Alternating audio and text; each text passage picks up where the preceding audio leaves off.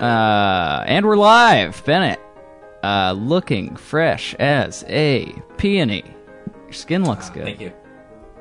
Is that a joke? Because I don't think my skin has ever looked worse. No, it looks good. It might be the smoothing feature that Have I blurred my background? Have you blurred your background? That's a good question. Okay. Thank you. We're talking about the infamous background blurring feature on Skype that it does kind of what you think it'll do, which is blur your background. And it takes up about 50% of your CPU space, but it'll get you a good glow on your screen when you're talking to your boys, your girls, everything in between. Well, especially if you're someone who's like working from home and milking that as an opportunity to do sort of a slow roast on a brisket in your living room. you don't want people to know about that going on in the background. Oh yeah, because you've got sort of a charnel house set up, you really don't want to spill the beans. Yeah, you have your hovel and your open fire cooking just like a perpetual stew behind you. You're gonna want to blur that out, especially when you have somebody like who's the white-haired CNN gay man? Anderson Cooper. Anderson Cooper, especially when you got him on the horn. You don't want him seeing how the sausage is made or where it's being made. I have a 6-figure salary. I can't have people knowing I smoke weed out of soda cans. I'm hearing a hiss on the line, Ben. Are you hearing a hiss on this line? Is that a Wichita lineman getting in on this call? Could be. It's getting closer. If there's any spirits on this line, please make yourself known. A spirit? I suppose that's probably me. Oh my! This is a vocal spirit. Is it? Are you a friendly spirit or an evil spirit? We'll go with friendly today. Okay, wow.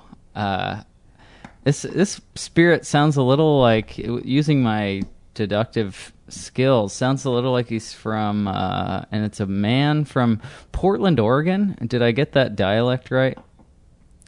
You are good. What can I say? Craig, how the hell are you? I'm doing all right. Thanks for having me on, guys.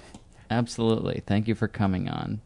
Craig is here as a part of the legal team of Split Tooth Media. He's ready to sue us for our first couple of seasons, and we just wanted to go over a few details about maybe the future and how he might go about suing us so that we might be able to A, leave the country, or B, counter-sue. Craig, despite our kind of mix-up that we've had, really happy to have you on here on Real Rap. Well, thank you. We are getting all of our necessary papers in order, so we better have a good defense.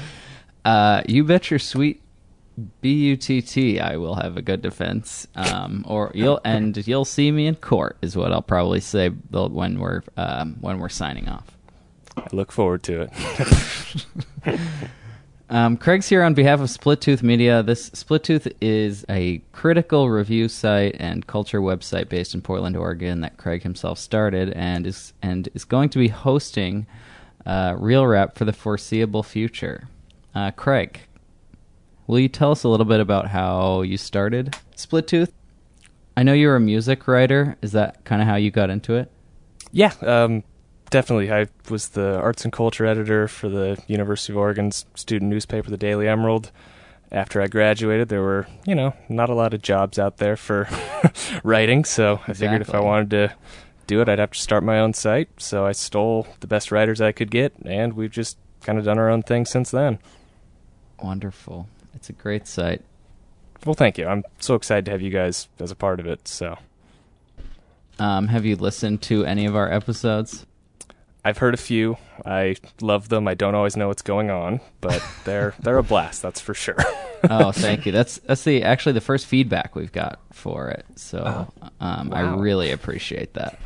You'll notice there are around 15 to 18 reviews on iTunes. We wrote every single one of those with burner accounts. You'll notice they all, username-wise, play with the same sort of iconography.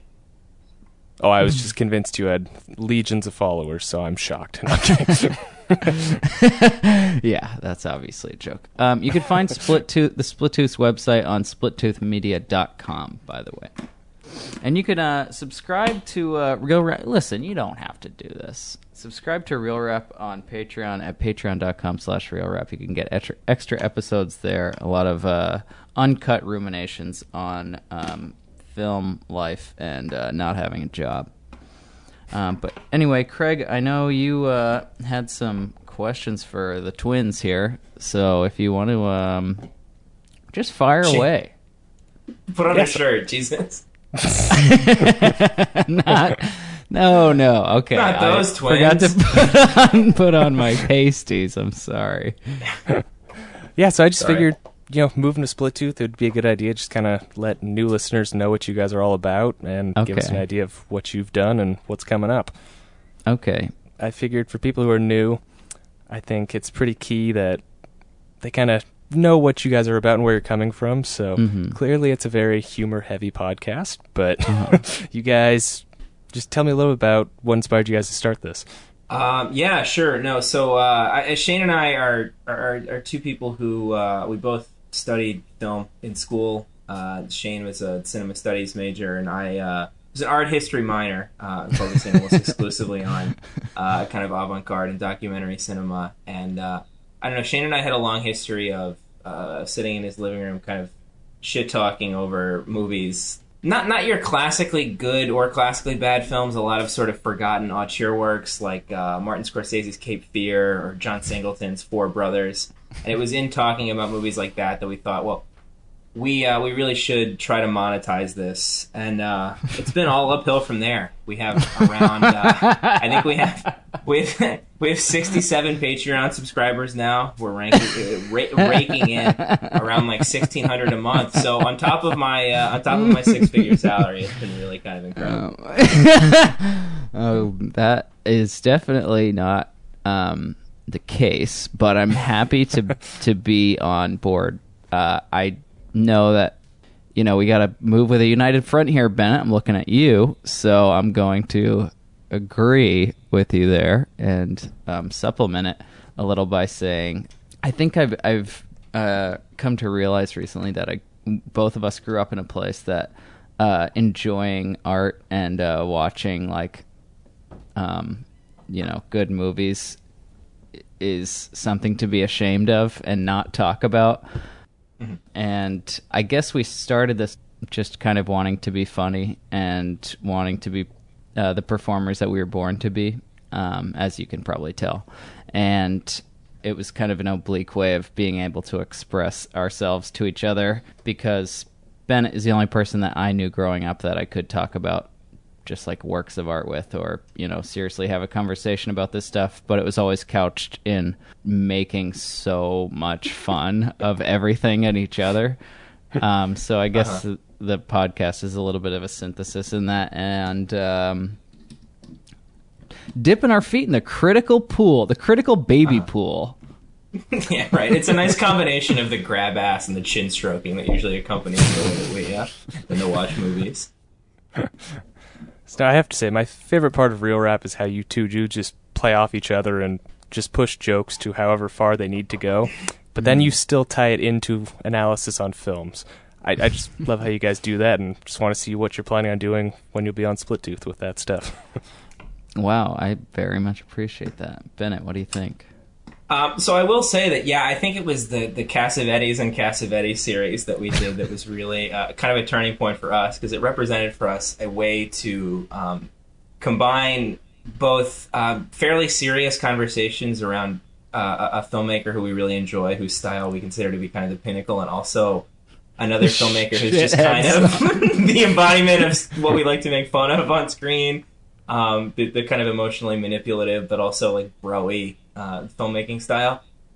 So moving forward on the next couple filmmakers we've got planned for the Splittooth transition, we're hoping they're filmmakers whose subject matter will give us an opportunity to kind of roll around in some of the comedic muck that we've liked, but also I think a little bit more seriously. We're doing Sofia Coppola next, who, in addition to letting us talk about Godfather 3 and kind of like Hollywood nepotism and the cultural gaslighting that is the Bill Murray phenomenon. We'll also get to, talk about some interesting, thought-provoking films. And then from there, we're doing Elaine May and Mike Nichols, which I think should also give us a handful of both. Give us an opportunity to talk about kind of an under-discussed auteur, but then also talk about Charlie Wilson's War, which I think Shane can attest is weirdly kind of a touchstone of our friendship. Despite the fact that I think I've seen it once and you've seen 50% of it. I've seen a little known fact about me that comes out every now and then is that I've seen about 25 movies, and then I watch those over and over again, and then all the new movies that I watch are just like the ones that we watch for the podcast. So my brain is steeped in like tepid water right now. So I hope that for the upcoming episodes with Split Tooth that I'm really excited about, and I'm very glad that you have kind of gave us a reason to do some serious work with the podcast. I feel like with the Cassavetes and Cassavetes, we wanted to do the really serious stuff, but I was afraid personally that it was just not going to be funny if we're just talking about John Cassavetes and so stretching ourselves so thin by trying to do 2 movies in an episode was our way of remedying that. But I think that I'm confident that we can watch stuff that's actually good and challenges us to think in new ways while still enjoying doing it and being funny, because my education for like film criticism has been that it's just like the most boring, lonely act you could do, just like watch a movie in the dark in silence and then have like one guy in class talk about what he thought about it and then leave. So I hope that we can reach new heights and find a way to enjoy these movies together in a way that's not so like bolted down and has to do only with writing. I really like the idea of performance and comedy in a way that's not as structured as everything requires it to be. I'm not a great writer. Ben is a great writer. So he's shaking his head. No, and I'm thinking about the article he just wrote that has the topic do e-cigs have legs? ? So I guess different strokes, but I think that's genius. One of the key ways we differ, and that's something I'm interested to see reveal itself ultimately throughout the next series, is you describe the solitary experience of watching a film as being lonely. Fundamentally, I am invigorated and thrilled by the experience of going to the theater and watching a washed-out digital image with like 4 or 5 other incels. And I think I consider it to be like a mission over the next couple series of really trying to get you to on that see from my perspective, on my wavelength, so to speak. Yeah. Also, I think a key difference between Ben and I is that Ben hates the togetherness of life, and I have a yearning for it, which is kind of a yin and yang. But we meet in a nice little, again, a baby pool. There's no, for lack of a better term, baby pool. All right. Yeah. So, real you guys. I'm so sorry. You're good. So, you guys generally you pick a director and you work through their filmography. Usually 1 a week or so. You've done Jon Favreau, Mel Gibson, and I love the Cassavetes one. But I'm curious, how do you decide what directors to pick? So, our initial idea... Bennett's basically picked all of them, but... The initial idea, we first started with, actually, the one director you didn't mention, Ron Howard. The idea came to me as, like... It came to me in a dream, and Angel Morrow and I said, we really need a podcast that covers the work of America's greatest auteur. That bald-headed baby boy, Ron Howard. Now, I initially wanted to make it all about directors who had no sort of auteur identity, who no one had discussed as auteurs of any sort, who had nevertheless gotten a certain amount of name recognition. And it occurred to me that was pretty thin fucking soup, right? It was like it was going to be Ron Howard, Edward Zwick, Robert Redford, And then as we were kind of finally, after like a year, wrapping up Ron Howard, we realized it would be amazing to pivot from Ron Howard to Mel Gibson, pivot from Hollywood's nice guy to maybe the worst human being living. And it occurred to us that we could, Hollywood's bad boy, we could stick with this kind of non-auteur notable director thing, but we could stay in that kiddie pool if we broadened the subject to actors turned directors, because I think I find this more personally fascinating than Shane does, but Shane, you've heard me pontificate about it all the time. There's something so fascinating about the concept of an actor turned director, the hubris of, but I gotta direct, I gotta be in charge. So that's really what fascinates us, and that's kind of what's dictated who we pick. And then it comes down to just kind of like subjects that we find fascinating. Like a director I would love to do is someone like Clint Eastwood, who's got 40 films, 20 of which might as well not exist. Like, I'm very fascinated, and that was certainly something that made Ron Howard appeal, was that he's got 10 colossal hits and then 30 movies that no one living on this planet has thought of in the last decade. Shane, I think you would agree, one of the things that's been kind of fun is talking about movies and thinking about movies at length that no one has thought of in many years. Gung Ho, for example. Who's thought about Gung Ho more than you or I? Yeah, certainly. I know we started out doing. I think also us watching the movies that we would watch were just on TV on my like extensive cable program that my parents had, and we would just pick whatever was on one, like Stars or something, and a lot of that was stuff no one cares about, but that you'll have on the background because like you watched it 10 years ago and you're like, yeah, that's it's cool, whatever. And so Mel Gibson was somebody that was just really attractive to us because he was so chaotic, and he has a really renegade spirit, and he's somehow really popular. And I feel like we tried to figure out like actor turned director, or like we tried to fit the theme to whatever was just fun for us to do at the time. But I think every director has had just like a really amorphous kind of non-personality, and yet is known in every household, seemingly because they have no charisma. It just gets kind of filled in by the Hollywood dominant culture. Like a guy like Ron Howard doesn't really have a personality, I would say, besides being like a nice guy. And that kind of lets his movies be placeholders for the way he actually is. So like a guy like Mel Gibson is defined by a movie like Passion of the Christ, and he could probably murder 10 people, but people would still be like, but he did do Passion of the Christ, and that's you got to hand it to the guy.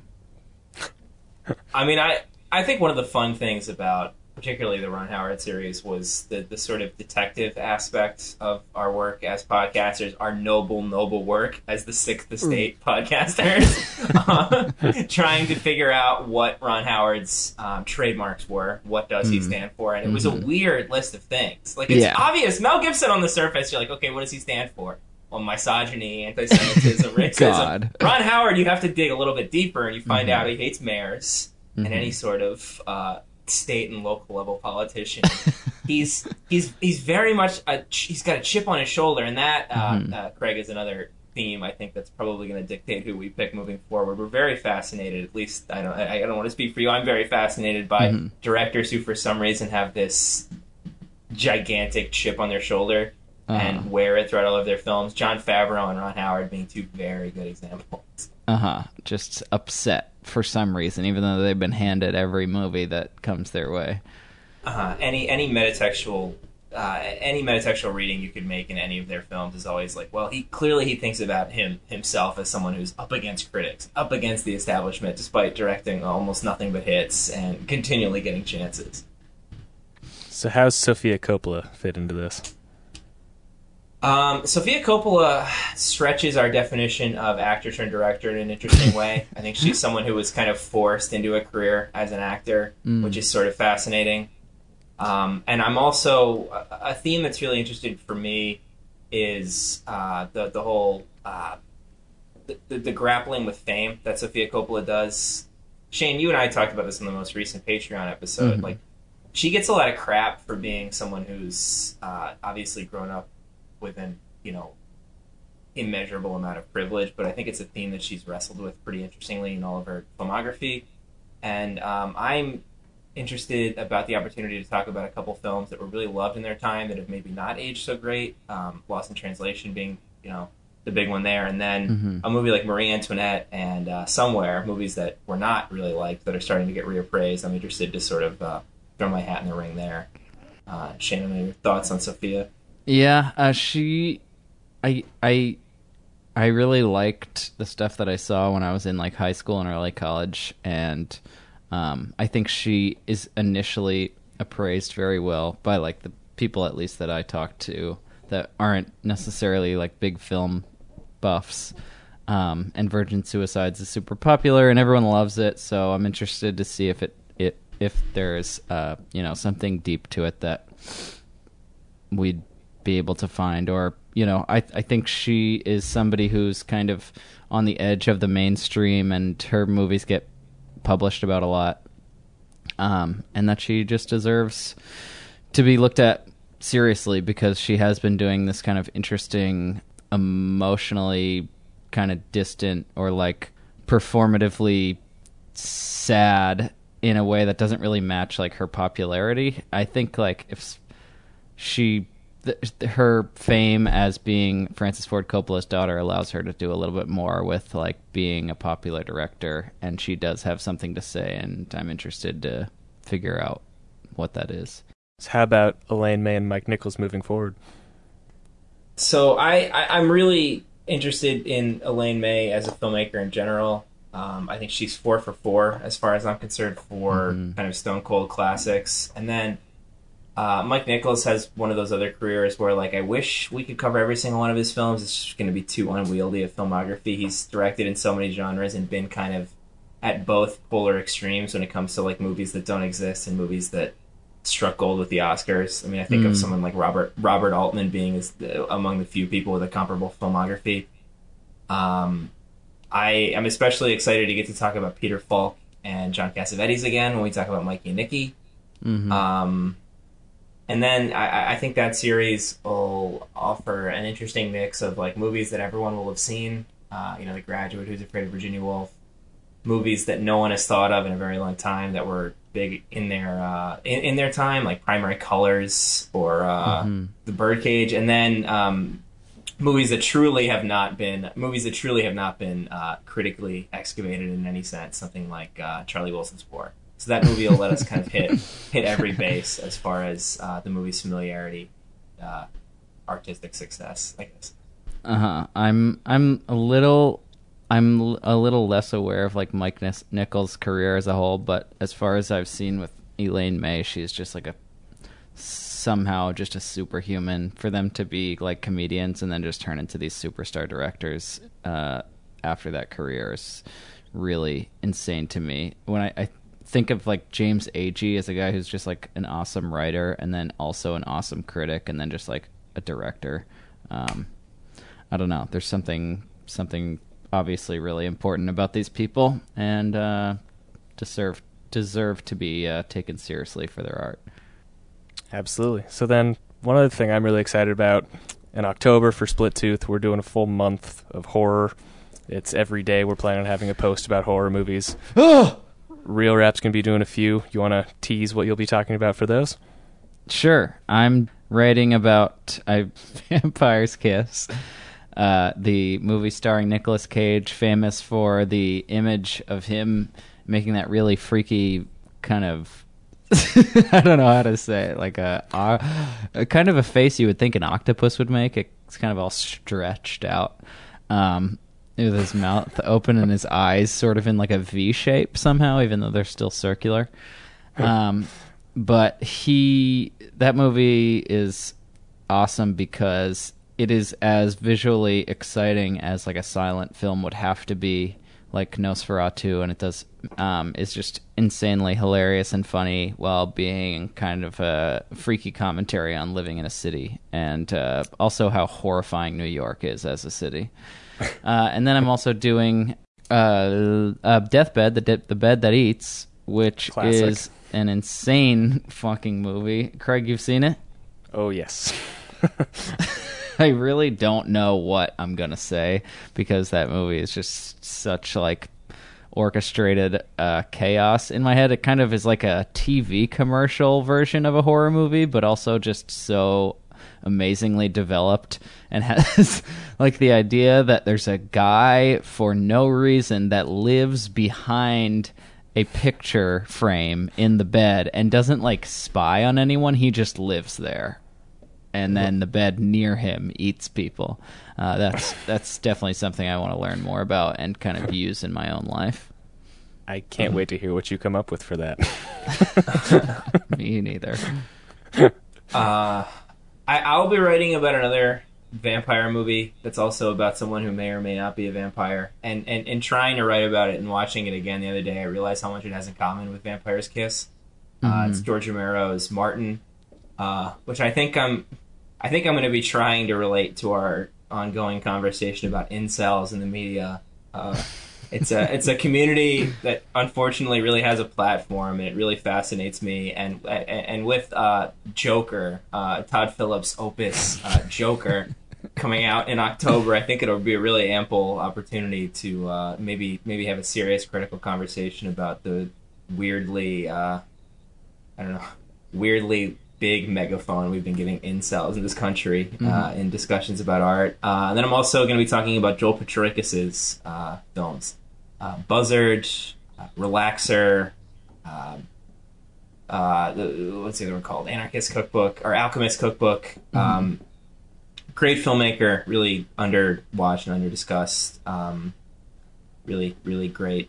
Spooky stuff, and probably the ultimate example of the shitboy cinema that we like to talk about so much. Just kind of about crappy, sort of greasy, sweaty guys that eat like bag snacks.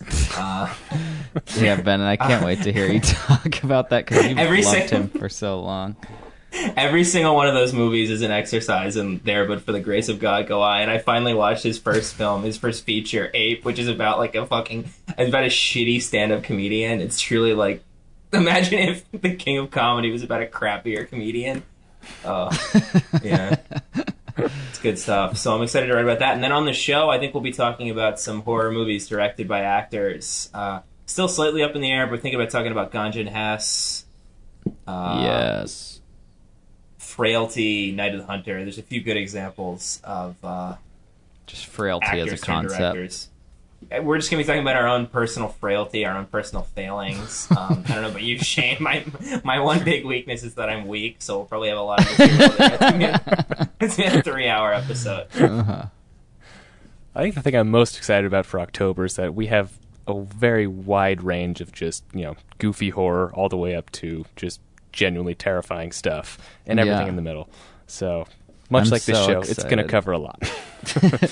I cannot wait to see the stuff that it gets written because so many of the people involved in this are people that I've been wanting to read their stuff anyway, and I feel like horror is a great place for good writers and funny people to, meet and share their thoughts. I'm really genuinely excited. Yeah, no, me too. And there's people writing them from so many different perspectives. It's going to be fun. Is there anything else the Split Tooth audience needs to know about Real Rap before I head out? Don't listen to the first 20 episodes. Start halfway through Ron Howard if you want to go back and listen. Yeah. Or even later. Start with the most recent. I'm only comfortable telling people to listen to any of the last 5 episodes because the beginning I was firing on all cylinders. Yeah, all and no cylinders. So just a fair warning. It's more an anthropological type thing. If you're listening toward the beginning, where I'm just completely blacked out on the mic, and Bennett's working on running the show. What do you think, Bennett? I would just say I'm a wild card, and you're gonna have to get used to that, folks. Sorry. Right. Pew pew. But yeah, no, I wouldn't listen. I certainly wouldn't listen to the Grinch episode, for example, where on top of just being completely our worst selves on mic, neither of us has any idea how to structure, edit, mix a podcast. It's just fucking, I don't know, shit slinging madness. Mm-hmm. I think this is the first time I've ever interviewed someone who has, instead of saying this is our highlights, they've said avoid these at all costs. If you want some highlights, I mean, the Split Tooth folks have been nice enough to be tweeting some of our highlights. I think our Alpha Dog episode is a very good mix of our kind of high-minded antics and our low-minded trough play. I think. Yeah, I would say the Cassavetes stuff is a great place to look for the high and the low, doing double. You know, when a baseball team plays 2 games in one, I don't know how they do it personally, but they will play 2 full 18 innings in one day, back to back. That's sort of what we did, but we did it in an hour. So imagine playing 9 innings of baseball in a single hour. That's a little bit of like what we're going to be when we're going to be and getting right on down to it when we're recording and getting into and turning around those and just putting it down on the line, those episodes. Imagine having to have a catch with your dad 9 times. You don't want that. You can only do that for about max 7 minutes, and he's tired. You want to go back to playing Jack and Daxter or. And your dad's Tim Robbins. Your dad's Tim Robbins. Winging him. And he's winging it, and you're living in a dang haunted house. That's Zathura. That's a sneak peek of Zathura, which you can also listen to. And then a good one recently where I was also firing on all cylinders was the Chef episode. Bennett, I don't know if you got I think you had about 16 words in on that episode. I was certainly riding high on my ancestral oil. Ripping Chef, a new one. Yeah. Well, it deserved it. So it sounds like we're expecting about an episode a week for Split Tooth. Is that correct? That's right, yes. Cool. Yes, yeah. And then we'll also still be releasing weekly Patreon episodes, folks. These will be more free form. We encourage you to subscribe. You'll also get the odd piece of written content from Shane and myself, making playlists, mixtapes, if you will, all sorts of content in every conceivable media if you subscribe on Patreon. $5 a month, folks. I know that a lot of other podcasts have been beating around the bush with their promises on the Patreon, but I want to just say it here now. I'll say it loud. I'll say it proud. We have a Get Into Heaven free card at the $20 level. That's a Roman Catholic indulgence approved by the Vatican. We do have business cards for that you can present to a police officer, a priest, anybody you'd like. But at the $20 level, you're going to get into heaven for the price of $20 at the $20 level. And so after that, it's free. You're getting into heaven for free. And you get all the other content with that too. But I at that point, I wouldn't be listening to the dang podcast if I got a free. I'm putting the old silver bullet. No, I'm just kidding. That's not true. That is a bargain that can't be beat. So you're telling me. Try to find that at Savers. All right. Well, Shane, Bennett, thanks so much for having me on. I am so excited to formally welcome you guys to Split Tooth, and I can't wait for these episodes to start coming out. Yeah, so glad we finally talked, Craig. Very excited. Thank you, nice finally meeting you guys. All right, we'll talk to you soon. Peace. Sounds good. See you guys later. Should we keep recording? Sure. Should we do another? You want to do another 10 minutes? Okay. Another 10 minutes of shtick. How you feeling? Man, I've never been interviewed before. It feels so weird. It's like I'm accomplished. I'm gonna ride. I'm gonna probably go in the kitchen and start talking down to my girlfriend. I'm like, hey, can you feed the cat or something? You call this ice? This ice is hollow. Dice. Dice. You call it a dice? That's a chop. That's a rough chop. This is like a julienne. Look how long these pieces are. These carrots, you can stick these carrots up my ass. These carrots suck.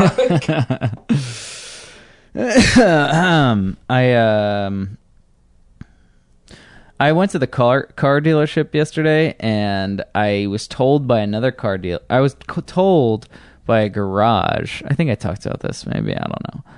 A garage told me, go to the car dealership and yell at them and tell them to fix your car. Well, I was really ready for my big acting debut at the dealership, and I went. And I fucking dropped all the papers in front of this guy. I was like, my hands were shaking, and I was like, listen, sir, I could have been in a fatal car accident because you did bad work. And he's like this fucking 30-something guy named Mike with like schlubby pants, like baggy ass. You know when like people have a belt on but it's not cinched like at their waist, it's cinched like around the widest part of their hips. Look up a picture of Woody Allen recently. It's kind of like that. And this guy just being like, okay, we didn't do any of that, so yeah, you just hit the road. And I was like, okay, where do I sign? And he's like, right here. Okay. The other garage told me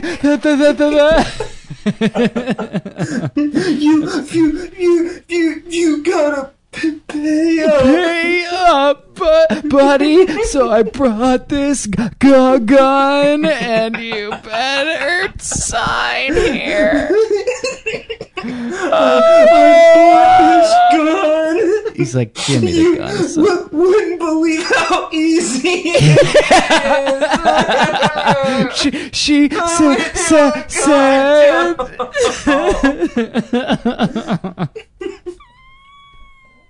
Oh man. Classic stuff. And I just want to go home and watch Stan Brakhage.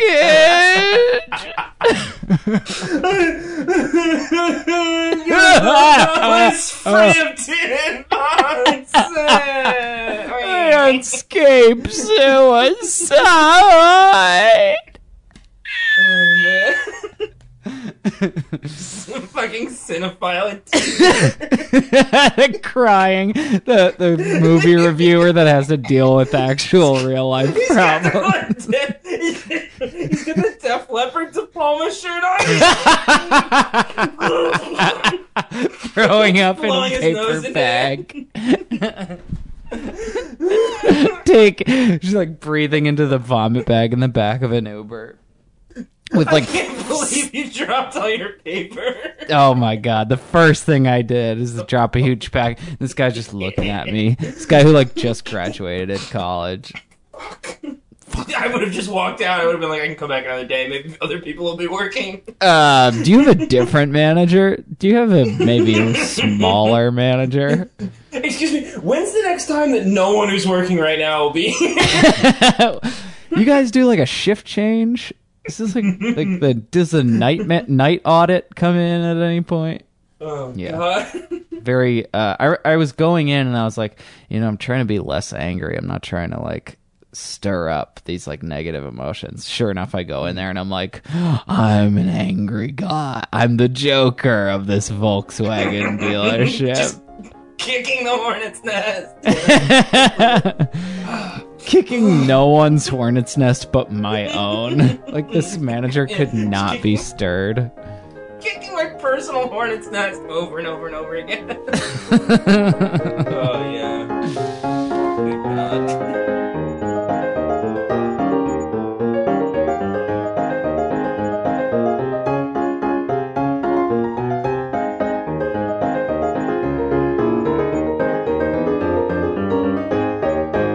You know what, folks? That's a real wrap